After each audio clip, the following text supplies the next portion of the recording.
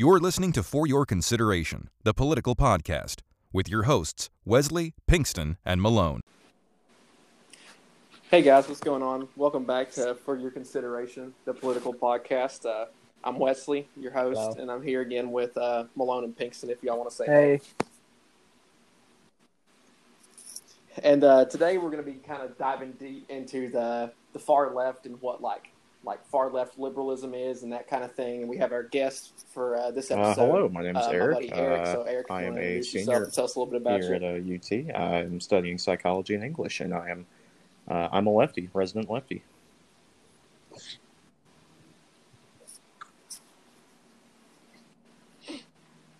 All right, so what we're going to do is kind of just Eric's going to give us a brief description of what all his beliefs are and where he lies on kind of the general topics of what's going on. And then me, Malone, and Pinkston are going to start asking him questions based on certain topics that are relevant. And he's going to delve a little deeper, and we're going to play devil's advocate and just kind of pick his brain a little bit. So, yeah, sure. So, Eric, if you want to just give us a brief rundown of what leftism is. By and large, is what it sounds like. It's the far left. It differs. A lot of people get it confused with liberalism, which tends to be more moderate, if that makes sense, towards the center. So leftism would be the further end of that spectrum, so to speak. I personally consider myself on the relatively far left, more or less center left for all the political compass sort of nomenclature. But yeah, pretty much left on issues. Vote Democrat, I guess. I don't know.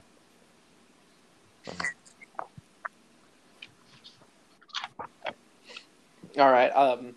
Malone can start. If he wants to ask Eric a question, we'll kind of go down the line. Malone, Pinkston, All right, me, Eric, I got a and question pop for you. in when we need to. So I did some little investigation before this, and I found out that you were a pretty supporter of Bernie before the election. Yeah, right? I liked a lot of what Bernie had to say. Yeah. And if you had been running against Trump, then there'd been an easy choice, of course. So since he didn't win the primaries, how hard was it for you to settle for Biden over Yeah, Bernie? sure. So I think I went through sort of what a lot of Bernie supporters went through when Bernie lost the primaries and we wound up with Joe Biden. I am vehemently anti-Biden. I do not agree with several of his policies. I don't really like him as a person.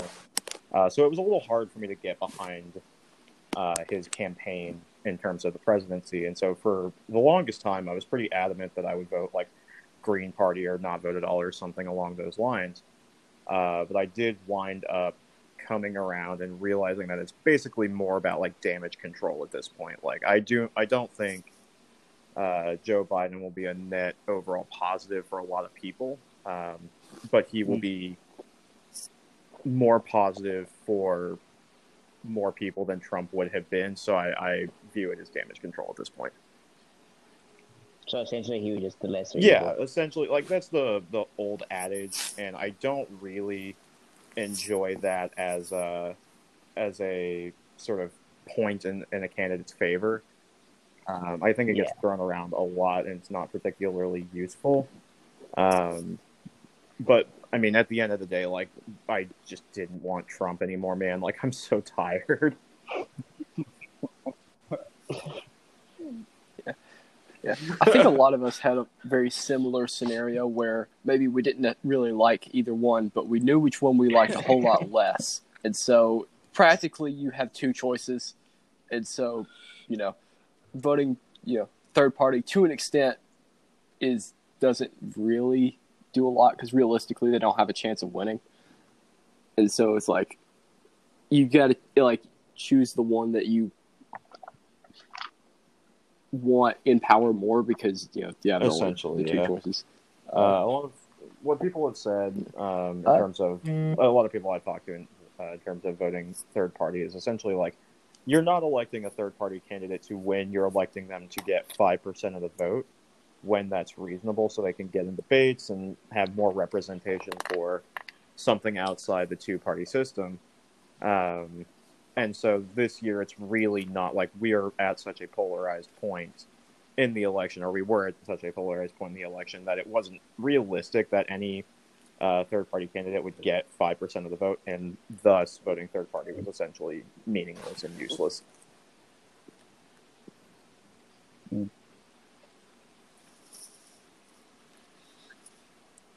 All right, Pinkston, if you got a question off the top of your head, I thought of this. You can ask it. It's a little off topic, I guess, but I guess a two-parter question. Of all of the U.S. presidents that have been so far, which one is your personal favorite, and also which one do you think had policies similar most to your beliefs, if that's not the same president for personal both? favorites. I've talked with Wesley a lot about this in the tier lists of presidents and whatnot.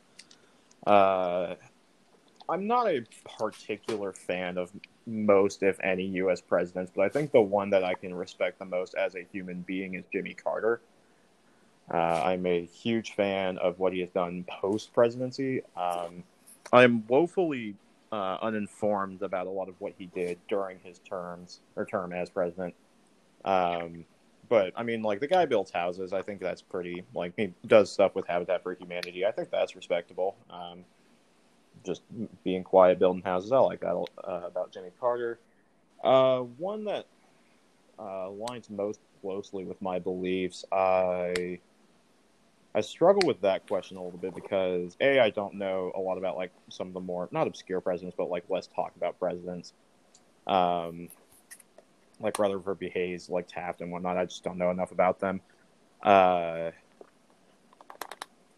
I think I'm further, like, America is in this weird sort of place where, like, I am considered far left in America, and I'd probably be considered, like, left in a lot of other countries just because of how our policies are. And so a lot of the presidents in the past have reflected that sort of centrism, I guess is the word I'd want to use.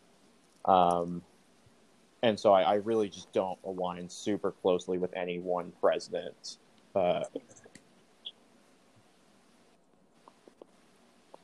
gonna jump in here, and I don't know if you've read a lot about FDR, but I think from like a social policy standpoint, I think just from what you've told me and what we've talked about, just to give people kind of a perspective, even though FDR was a while back, he had a lot of pretty, like, people thought he was, like, you know, socialist and all that kind of stuff. So I think, like, you know, the social welfare program, like Social Security, TVA, like kind of all that stuff that he did in the economic policies to rebuild after the Great Depression was probably something that you can put yourself in line with a lot, like, pretty, from like a president FDR, that everybody knows kind of standpoint. Would probably be the person I follow most closely with, just in terms of policy positions.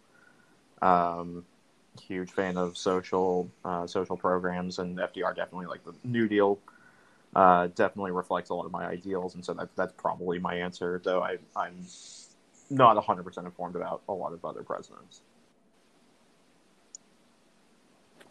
I mean, I just have like a comment that you had said that, like, there's a lot of, you know, centrism in the American presidency. I kind of didn't realize that till now. Like, on a scale of all other countries and what their governments can look like, if for the entirety of the 20th century the farthest left, you know, for example, president we had was FDR, if the most farthest right, for example, it was Reagan, you know, that's not a huge, like, change. The most of the presidents do seem to be more, at least respective to American like, the president's policies usually are narrow in terms of, like, one to the other compared to other countries, so to speak. Yeah, you look at the delta between the furthest left and the furthest right president, it's really not that big, which I think most presidents are primarily interested in keeping the status quo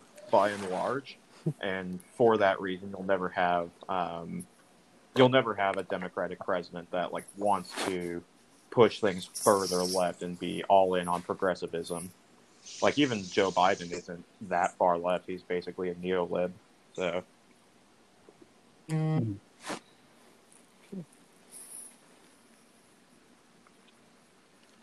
All right, I'm gonna caveat into kind of like some more specific topics since we got like the broad spectrum of it. So me and Eric have talked a lot about it, and we're just going to go straight off the bat into like one of Eric's big topics involving the police. So, Eric, from what you've told me, you're in favor of just getting rid of the police, like to abolish the police. And if you could expand on that and let us know why you believe that and why other people believe that, so people can get a deeper look into it, other than just the conservative media. So, oh my God, they want anarchy. The police state in America is a kind of thing. huge institution. I think that's pretty apparent. It's when we say abolish the police, what we mean. So abolish the police is like the soundbite, right? So, what the actual quote unquote plan would be to sort of defund the police. That's the other soundbite, and so take money from the police state and sort of distribute that to positions that would be equally, if not more qualified to handle things the police do, like social workers would be a huge target for that sort of idea. So the thought being that we basically ask our police force in America to do simply too much, and as such we at the very least overload them with things to do, which can create pretty tense situations and create unfavorable instances. So the thought would be we can take more work off of their plate and give it to people who are equally, if not more qualified to do their job in that regard. So like handling mental health crises and things along those lines, like autism and things of that nature, would be better handled by social workers, I think.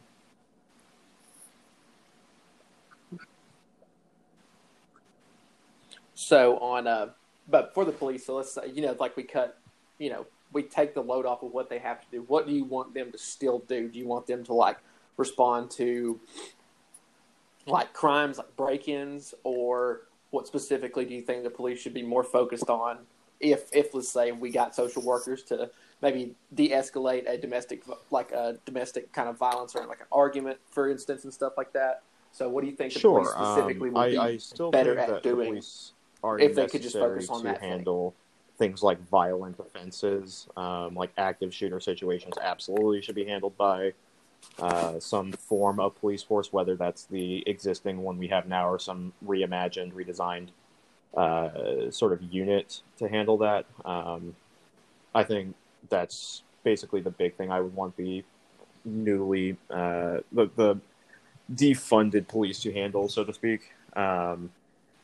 Beyond that, I haven't refined my ideas super much, but I just don't think non-violent offenses need to be handled by the police.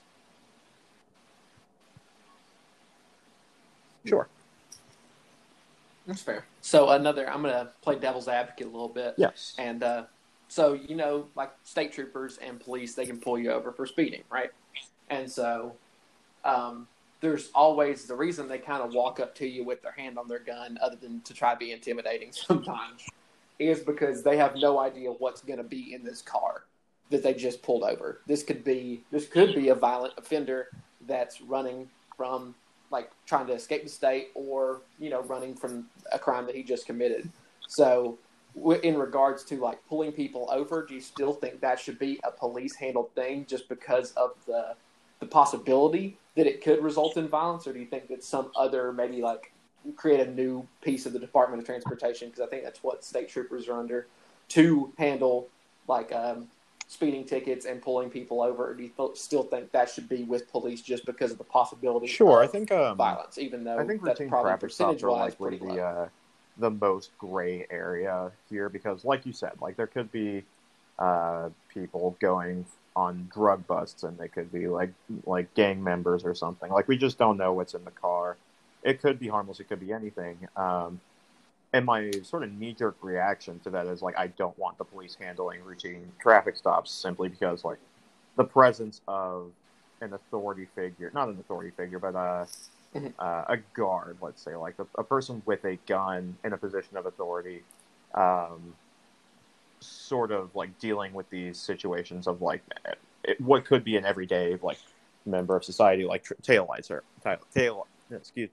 is out, and then you have this guy with a gun walking up, being intimidating, like you said, and I think that's a net negative sort of situation. But on the other hand, like you could have, like I said, have a gang member, which would be, I would want the proper authorities to handle that. So I think that is a harder issue, and I'm not sure I have a fully fleshed out answer for that.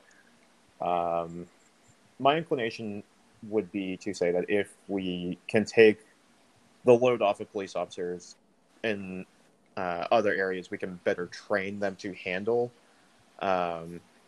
situations like routine traffic stops. Because, like, you look at all these instances of people being shot during routine traffic stops, like when they didn't have a gun. Like Philando Castile is a really important example of that. And I think if we can better train them to handle situations like that, then that would be the ideal situation. And that accompanies parceling out their work to other individuals.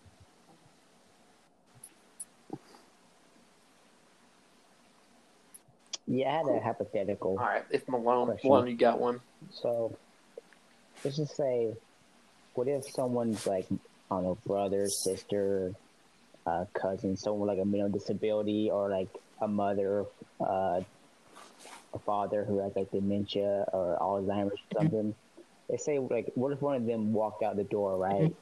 And I didn't know they were going, they just left while you were gone, right? So now there's a missing person, right? Do you think it would be better for the police or for your social workers? Oh, I would absolutely want, if it's feasible, I would want social workers on that 100% of the time. Like, I think police officers have a less than great track record of dealing with individuals with mental health issues. Like, there are people with autism who simply cannot communicate their needs. And sometimes that uncertainty with police officers and miscommunication can lead to individuals getting hurt. Whereas social workers have seen things like this, like, hundreds of times over. So as far as like search and rescue goes, I'm sure you can make like a task force designed to find missing individuals. And you could work in coordination with law enforcement and social workers and sort of get them where they need to be with those individuals. But I would absolutely want social workers dealing with the individual themselves. All right. And I had another question. So I'm sure we've all seen the George Floyd video, right? Okay, and so when he's like basically kneeling on his neck, right, and you have all the people around him, and they're basically helpless, right? They can't do anything, right, because it's the law, right? Do you think there should be something in place to let like citizens, like not like a citizen's arrest, but something like so they can step over the line and get in situations like that to save someone's life? That's interesting. I think so. The George Floyd case is unique because I think there, like you said, there are a lot of individuals watching. I think why people didn't help in the George Floyd case is sort of twofold. We talk in psychology a lot about the bystander effect, and I'm sure you can gather what that is just by the name. It's where people, like a crowd of people, watch something awful happening that any one of them could take care of, but because there are so many people in the situation watching it, there's sort of a diffusion of responsibility, and so that leads to nothing getting done. So that's partially to blame. Like you said, the laws surrounding people intervening in police arrests and situations and whatnot is another detractor. I would want... The thing is, like, the George Floyd case just shouldn't have happened in the first place. There shouldn't be a need for individuals to step in, and I think we should probably have some sort of law that allows, like, at least questioning and videotaping of officers and punishment. Like, so, sorry, this gets, I get in my head about this, but like, I would want accountability. I think the main thing is accountability. Derek Chauvin should absolutely have to answer for what he did, and I do not think what has happened to him is enough, basically. And so I think that's sort of reflective of my beliefs, is that we shouldn't have to have citizens intervening with the police. We should already have a system in place that holds them accountable if need be. So, like, body cams should never be turned off, and if they are, I immediately default to the person being arrested in cases of police brutality. Like, I think that's sort of what I would want to see, rather than a law introduced to give citizens a bit more power in that instance. I think I'd rather have a more systemic umbrella of accountability. Can you all still hear me? I think my mic might have cut out. Okay, so we're good. I'm going to step in. And so I think a big problem with investigating police is it's kind of like them investigating themselves. So you have like a conflict of interest there. So I think one of the big issues is having a like judicial and like justice system that isn't linked in with law enforcement, since they're kind of under the same umbrella in most scenarios. Maybe you need to create like a specific subset of the judicial system to prosecute cases of police brutality and stuff. So there's no conflict of interest, like to say the police's bosses just kind of pardoning them, even though it's pretty obvious that if everybody else can see that this was wrong, but because they work under pretty much the same umbrella, they kind of get off scot-free because it's, if that makes sense. Yeah, absolutely. I absolutely believe that police policing themselves is not conducive to fixing the issues we sort of see in our society. I think that's a huge problem with what's going on. Cool. All right, Pinkston, you got any questions? I suppose I would say that what you guys had said to kind of caused me to think of something almost like how, if you say, a lie detector test, even in a courtroom, that immediately basically throws out the case, and or how like Miranda rights, if you don't say them, then regardless of what the individual was arrested for, you got to let them go. I could potentially see one day body cams being a thing of like, if there's no body cam recording of the arrest, you can't prosecute them almost to that extent. But I suppose I was going to say, in certain situations, do you think it would be possible or feasible to increase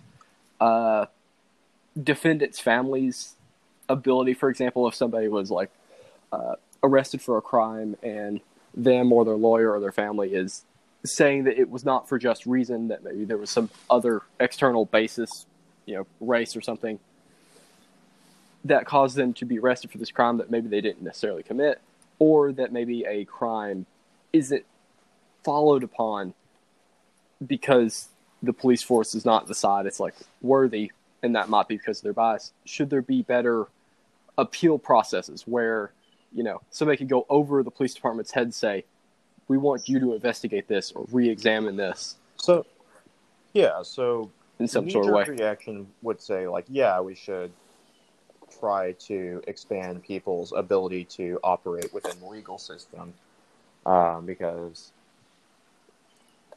it's just not like I don't appreciate how our legal system is sort of like pay to win, if to use that sort of term, where like, yes, you will be appointed a lawyer if you can't afford one, but you might not have the ability to pursue certain legal options just based on your financial status. So by and large, yes, I would like to see more things put in place to help people sort of be able to defend themselves, to get the justice that they deserve and everything. I am not sure how I would go about doing that, but knee-jerk, yes, I would like more ability for people to appeal things of whatever nature, like racial injustice I think people should basically just have more options in general. All right. So I think everybody, anybody have more questions about the police in general before I move on to kind of the next topic? Before you move on, my phone's about to die, so I'm gonna change to external microphone. I'm just making sure before you guys keep going, and then I pop back in. I can't hear anybody, so I'm gonna do ask somebody to do a sound check before we come in, or before we resume. All right. We'll give him a second. Right. You can still hear us? I can still hear you, Wesley. What about Austin and Eric? We're good. Hello. All right. Cool. All right. I'm going to move on to, I think, another big talking point from a left-wing standpoint is universal health care. I think that's moving more broadly into just kind of the left in general. So if you have I don't really have a question on it just yet. So, Eric, if you want to explain exactly what you would like to see out of the healthcare system and how you would kind of like to see that be implemented and how it would kind of happen and transition from private insurance, what we have now, to more of a healthcare for all kind of thing, if that makes sense. So I am not the most well-read person in the world. I won't pretend to be. I don't really have a direct plan to transition from sort of privatized healthcare to this public option. It involves a lot of things that I'm frankly just unfamiliar with. The healthcare system is big and scary and confusing and everything, and I am by no means an expert on it. But I can sort of talk about the philosophical sort of underpinnings of Medicare for all, and that I think healthcare should be I don't think people should die because they are poor. I think that's sort of an absurd, callous, and inhumane sort of claim that we've sort of put people's lives to this sort of monetary value of it. You can pay for better healthcare, then you should be able to pay for higher quality healthcare. I think that's absurd. So while I don't really know how we go in America from private options to public options, I think you can look at what other places that already have Medicare for all, places like the Scandinavian countries, Sweden, Norway, Denmark, all those good places, and sort of look at what they're doing. And so I think, if I am not mistaken, I think what they're doing is they've sort of got higher taxes, just on an individual level, that helps to pay for these social programs.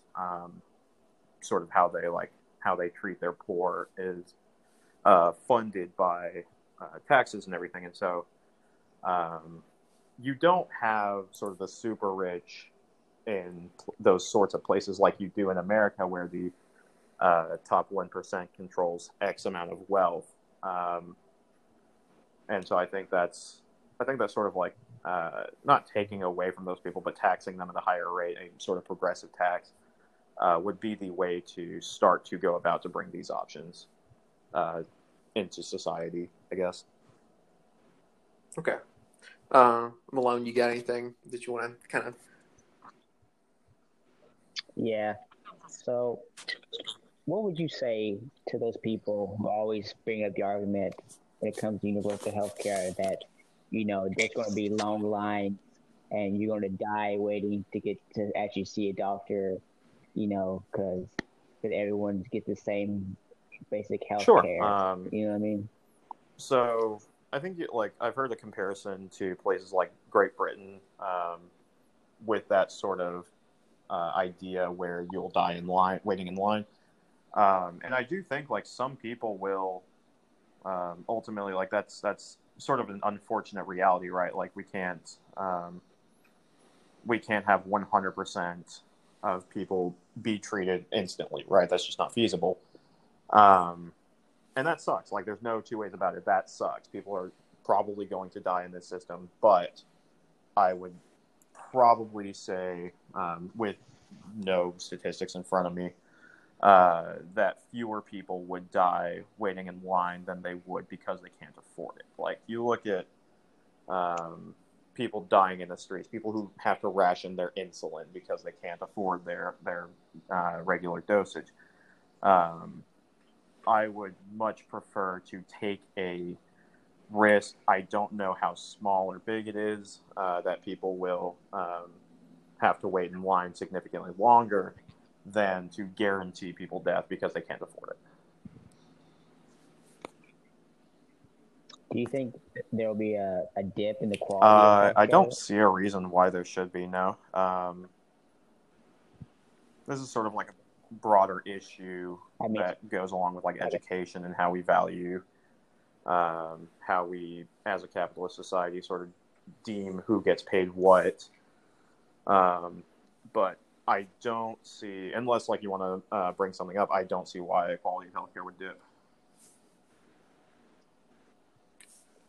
I was just thinking if maybe hospitals, if like they just got a surge of people in who before were just, avoiding going to the hospital because they couldn't afford it, and they just had to like all at once taking a bunch of people, if maybe they would like rush it and not do a thorough job like they should, and maybe the quality.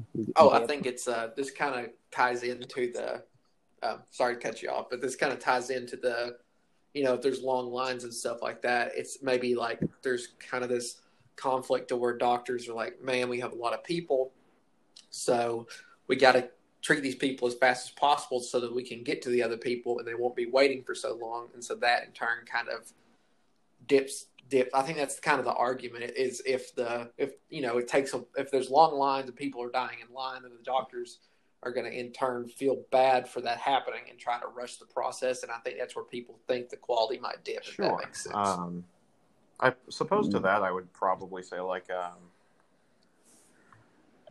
we should probably like in my ideal system we would likely have the most urgent cases treated before others. Like if you have a guy who's got like a head cold or something and a guy who's got, say, a broken arm, I would probably treat the guy with a broken arm before the guy with a head cold. Just because one is clearly more urgent than the other. So I'm not sure how we would like directly implement that idea into something like Medicare for All. I just don't know. I don't have that answer, but I think that's a good. I think that's a good example for where you mentioned pay to win for the judicial system. It's also kind of pay to win for healthcare because how it currently stands is if let's say you have a broken arm, and then some rich guy walks in with a cold, he's probably gonna skip you in line and get treated before you if he has better insurance than you. So I think it's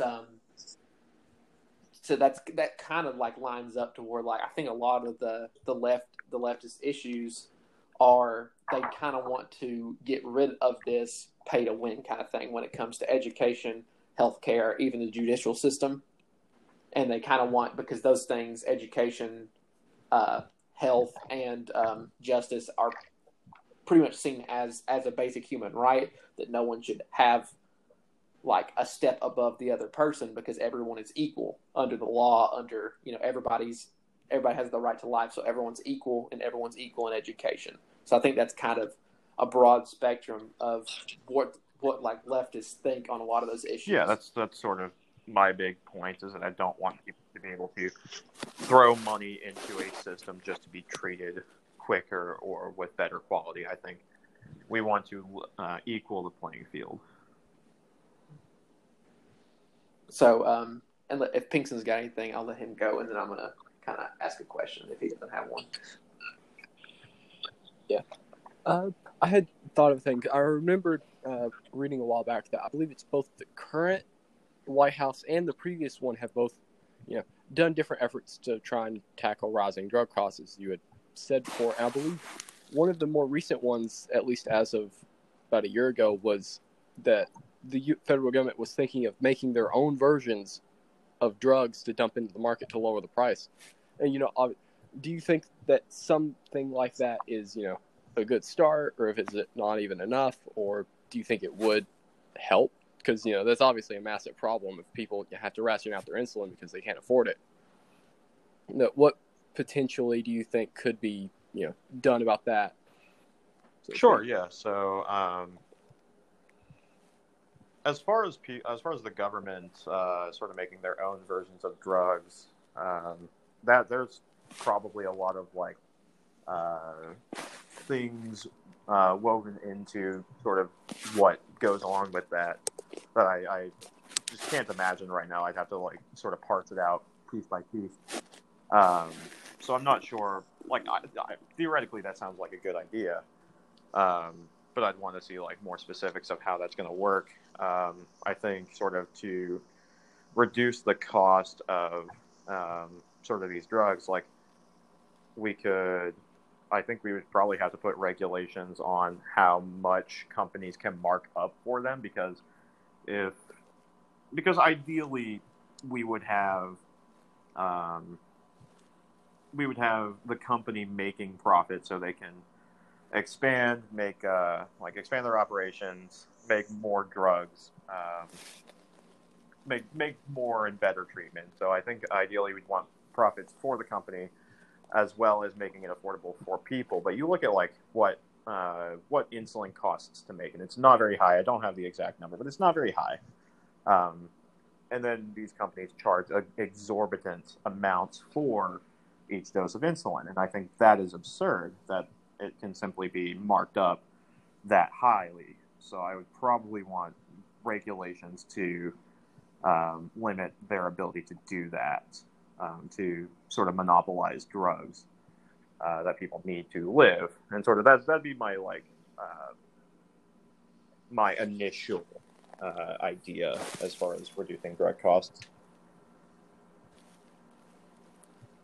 So it's kind of I'm going to jump in here. So it's kind of like so I think what you were saying was like, on like a supply demand scale, as the demand for insulin goes up, people, basic economics is like if the demand goes up, you can charge more because the demand's higher. So I think what you believe is, even though that's kind of like how, people are looking at it from an economic standpoint, that because this is such a needed thing, because people can't live without it. So that shouldn't be subject to like companies wanting to take advantage of a high demand for it, and therefore jacking the prices up and up as the demand goes up for it, because it's such a basic necessity that this shouldn't be subject to those price increases and stuff. It's just a base set price, maybe based on inflation and the cost to manufacture. Maybe that's a good starting point, is just, obviously everything should go up kind of with inflation, because it's how, that kind of works. So, it just goes up with inflation instead of, and keep it low, because the cost to manufacture is so low that you can still make a profit, stay in business, but people can get the thing that they need to live. Right. Yeah. I think you could probably set it out like you can't mark up the price from cost of making a drug to you can't make it past a certain percentage point or something along those lines would probably be the best way to do it. So it scales with the cost of making it. Yeah, I think definitely one of the most, I guess, damning things about a lot of the prescription companies, the companies that make these drugs, is that they can absolutely scale their production to match demand. If you look at things like the COVID vaccine, I think it's between.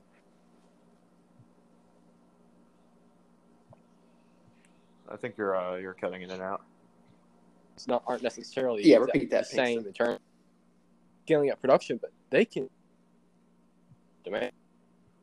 There's a reason to, and it seems that it's kind of easy for them to sit on the laurels and go, "Oh, well, it's not worth it for us to make insulin since it's kind of a known thing, so we're just not going to make enough of it, or try to raise the price to not sell as much to try and make more money off of what little we make."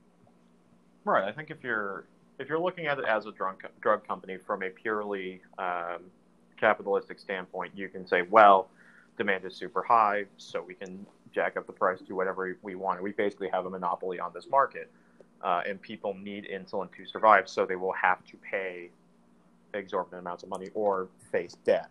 And I think that's sort of what the progressive left is sort of rallying against, is this sort of taking humanity out of the equation, and viewing people simply as profit.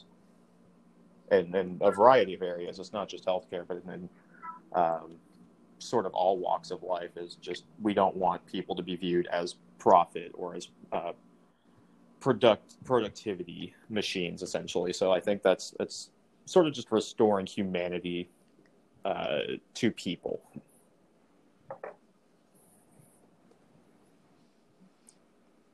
Anybody got anything else involving healthcare? No. Alrighty. So I'm gonna go on probably to the last or second to last topic, if y'all can't think of one, is education. And obviously, you're Eric. I think you're a big supporter of free college, and that the whole, like, everybody has a right to education. Therefore, there shouldn't be a barrier to entry of your wallet.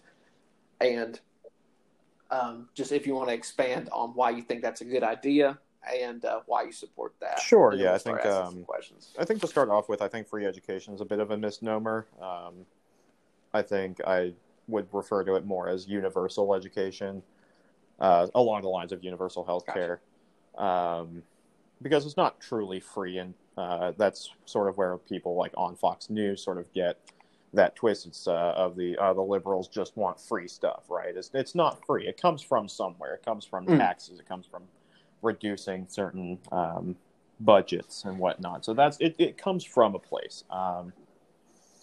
But as far as free education or universal education, I generally say I'm in favor of it. I think that people should receive roughly a similar standard of quality in terms of education that shouldn't be tied to how much money they are willing to throw at it. And I think that by and large, we should try to keep all of our members of our society as educated as possible, just to increase quality of living, I guess. I don't know. That seems like a good idea, having smarter members of society. Yeah, and I think I'm going to play devil's advocate, and then Malone and Pinkston can ask their questions. So then there's always the argument that, if we give everybody a free education, the value of a bachelor's degree is going to decrease. It's kind of like the argument's like, if we give everybody free education, then the value of a bachelor's degree is going to become basically the same as a high school diploma. And I think that even if that's the case, that's happening anyway. Like, more and more people are having to go out here and get master's degrees and PhDs and stuff like that. So I don't really think that's a valid argument for that. So, but if you want to expand on what you think about the whole, this decreases the value of a degree if everybody and their mom can just go out there and get a degree, whether or not I see what you're saying. Having a bachelor's degree is sort of becoming less and less marketable as a skill for being employed. So that's definitely a consideration with devaluing what a master's or a bachelor's or master's degree is worth. Is certainly happening even now within our lifetimes. Like, you'll see, say, job ads for bachelor's degree required $10 an hour, and that's just it's just not sort of what I would consider worth a bachelor's degree, and that's sort of been happening over the past, I've noticed it over the past few years, in my short lifespan. But I think the idea is that a bachelor's degree should not be an indicator of ability. For instance, I'm a dumbass and I'm going to have a bachelor's degree this summer. I am not necessarily more or less marketable than somebody else with a bachelor's degree in psychology and English. But I would hope that my ability is sort of outstanding of my sort of certifications. So I would probably have, rather than, so I think the point behind the statement of a bachelor's degree is becoming less and less valuable is because of employment options. And so I think that if we were to move away from having specific, looking at education certifications, I'm not sure how I'm wanting to phrase this, but like if we look at less what degree somebody has and more what they can do as a result of that degree, I think that's sort of where I'd like to move more. So I would want education to be less of a status symbol and more of a tool to becoming more skilled in a certain area, more knowledgeable.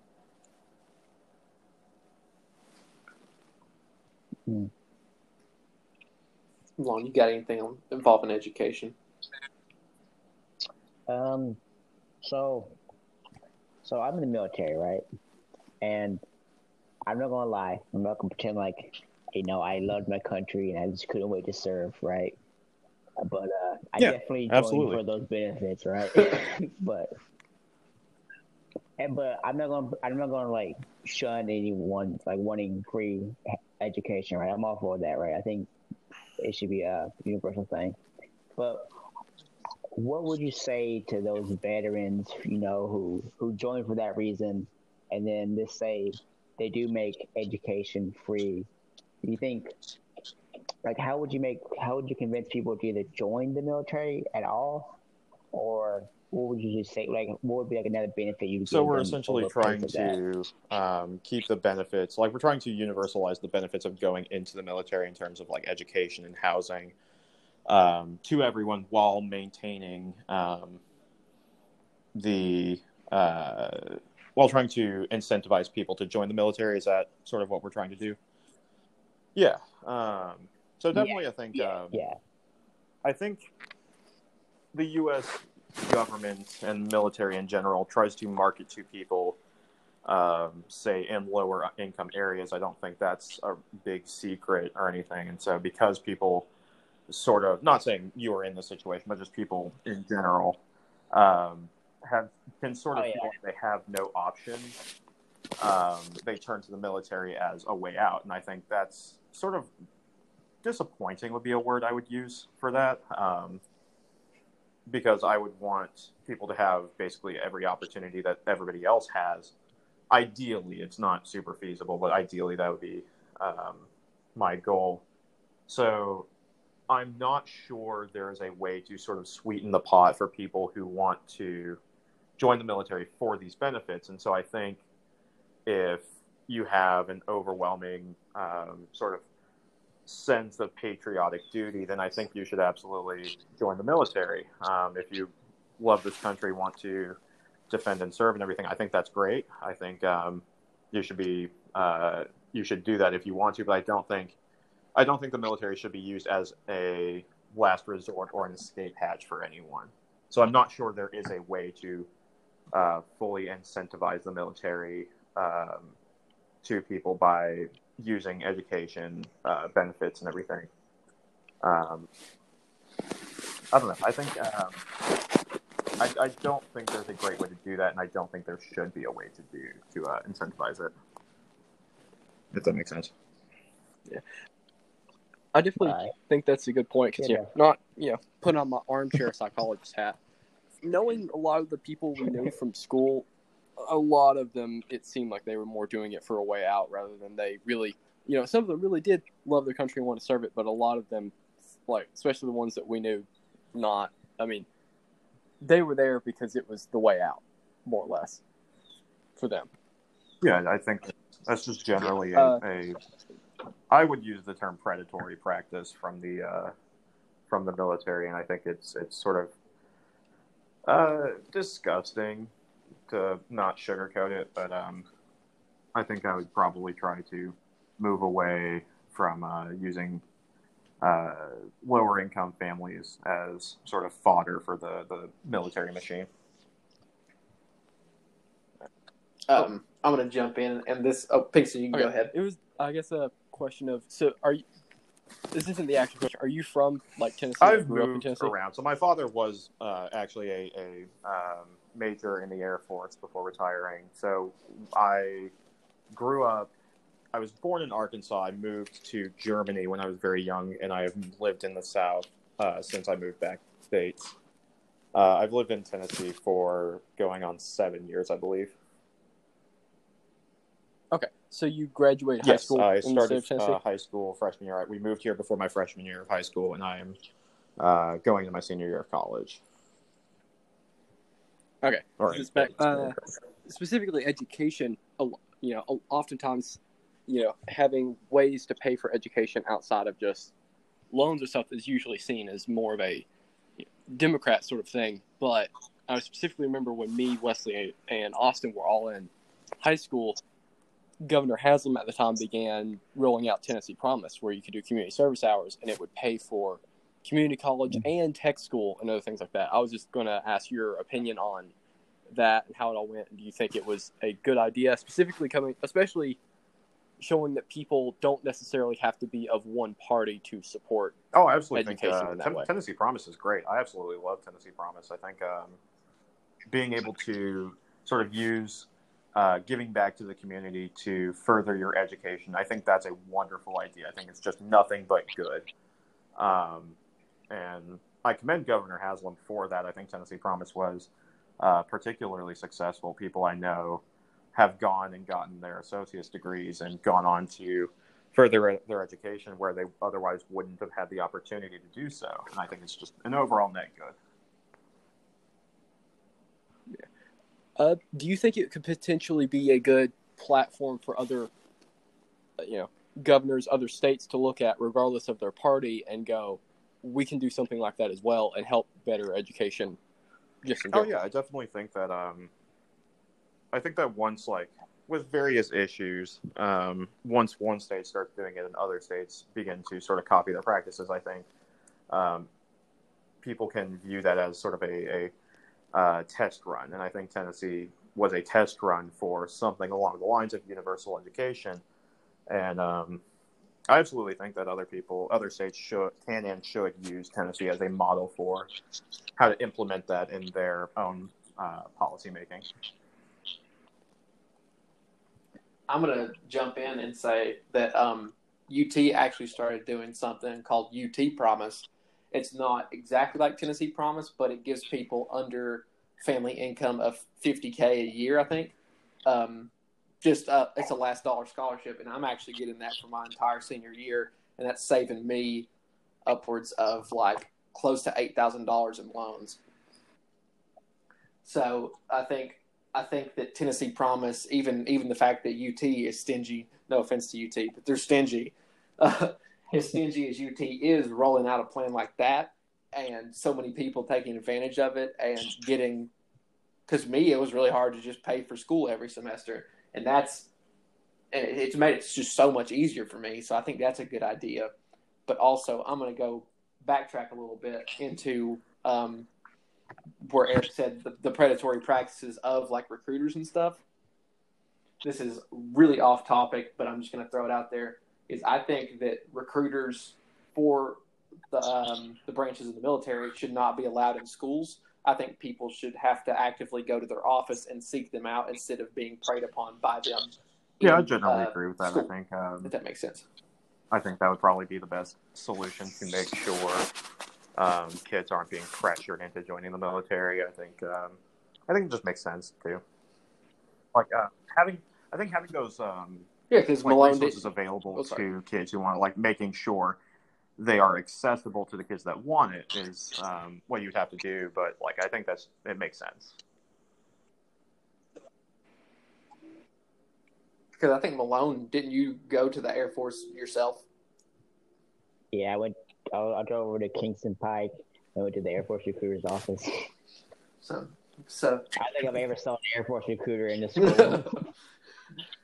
So that's all the topics I got, unless y'all got any more that you want Eric to expand on. I